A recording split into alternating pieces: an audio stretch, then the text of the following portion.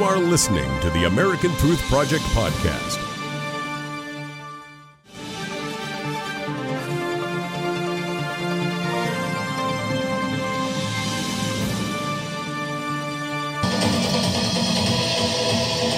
Page 6 now, victory for the Bill of Rights at the U.S. Supreme Court. The case Carpenter versus the United States. The issue whether police can gather your private cell phone data without a warrant. 4 justices said, yes, it's fine. 5, the majority, said no. It's a violation of the Fourth Amendment.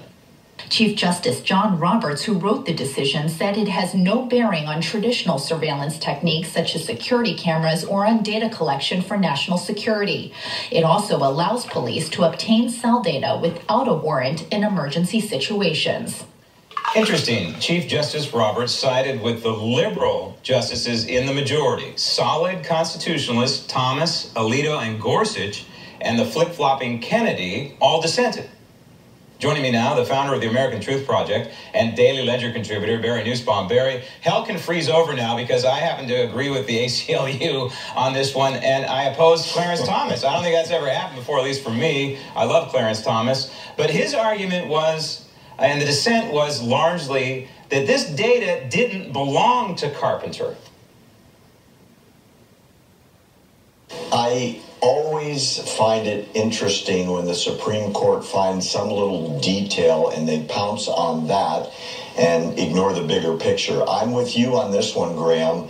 I'm proud of John Roberts for crossing over to the, quote, liberal side in favor of privacy. I don't think we have enough, and I don't think we can do enough to protect privacy. Look, the court said you can still get a warrant, and if it's an emergency, you don't even need the warrant. So it's not a big step, but it's an important step. And it's a warning shot, I think, to the federal government. Hey, you know what? You need to get a warrant. You can't just spy on Americans without a warrant. I think this is an important ruling. And speaking of court, we have Planned Parenthood in a mild panic right now because they're witnessing what the 45th president is doing, a pro-life president pushing a pro-life agenda. You know, this is an interesting case, Graham. Trump wasn't cutting off funding for abortions. What he's doing is pushing educational programs, and the way Planned Parenthood is fighting back against these programs that are supposed to enhance teen pregnancy prevention by educational programs is saying, hey, they're not tested enough, so let's not do it. I think Trump's right. I think the case is wrong, and there ought to be more education. I think too many kids are getting pregnant without the education as to what they could have done to prevent it. And more education is a good thing, in my opinion. Well, I'm one of those dinosaurs, Barry, that believes the federal government has no role in family planning whatsoever. But what do I know? I do know this, that the world, and especially the United States, has lost the great conservative thinker, I think, of our time, and that's Charles Krauthammer.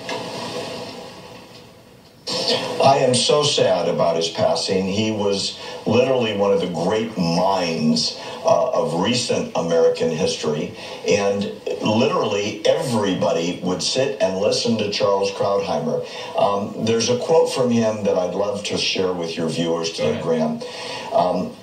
Krauthammer said, America is the only country ever founded on an idea, the only country not founded on race or even common history. It's founded on an idea, and the idea is liberty.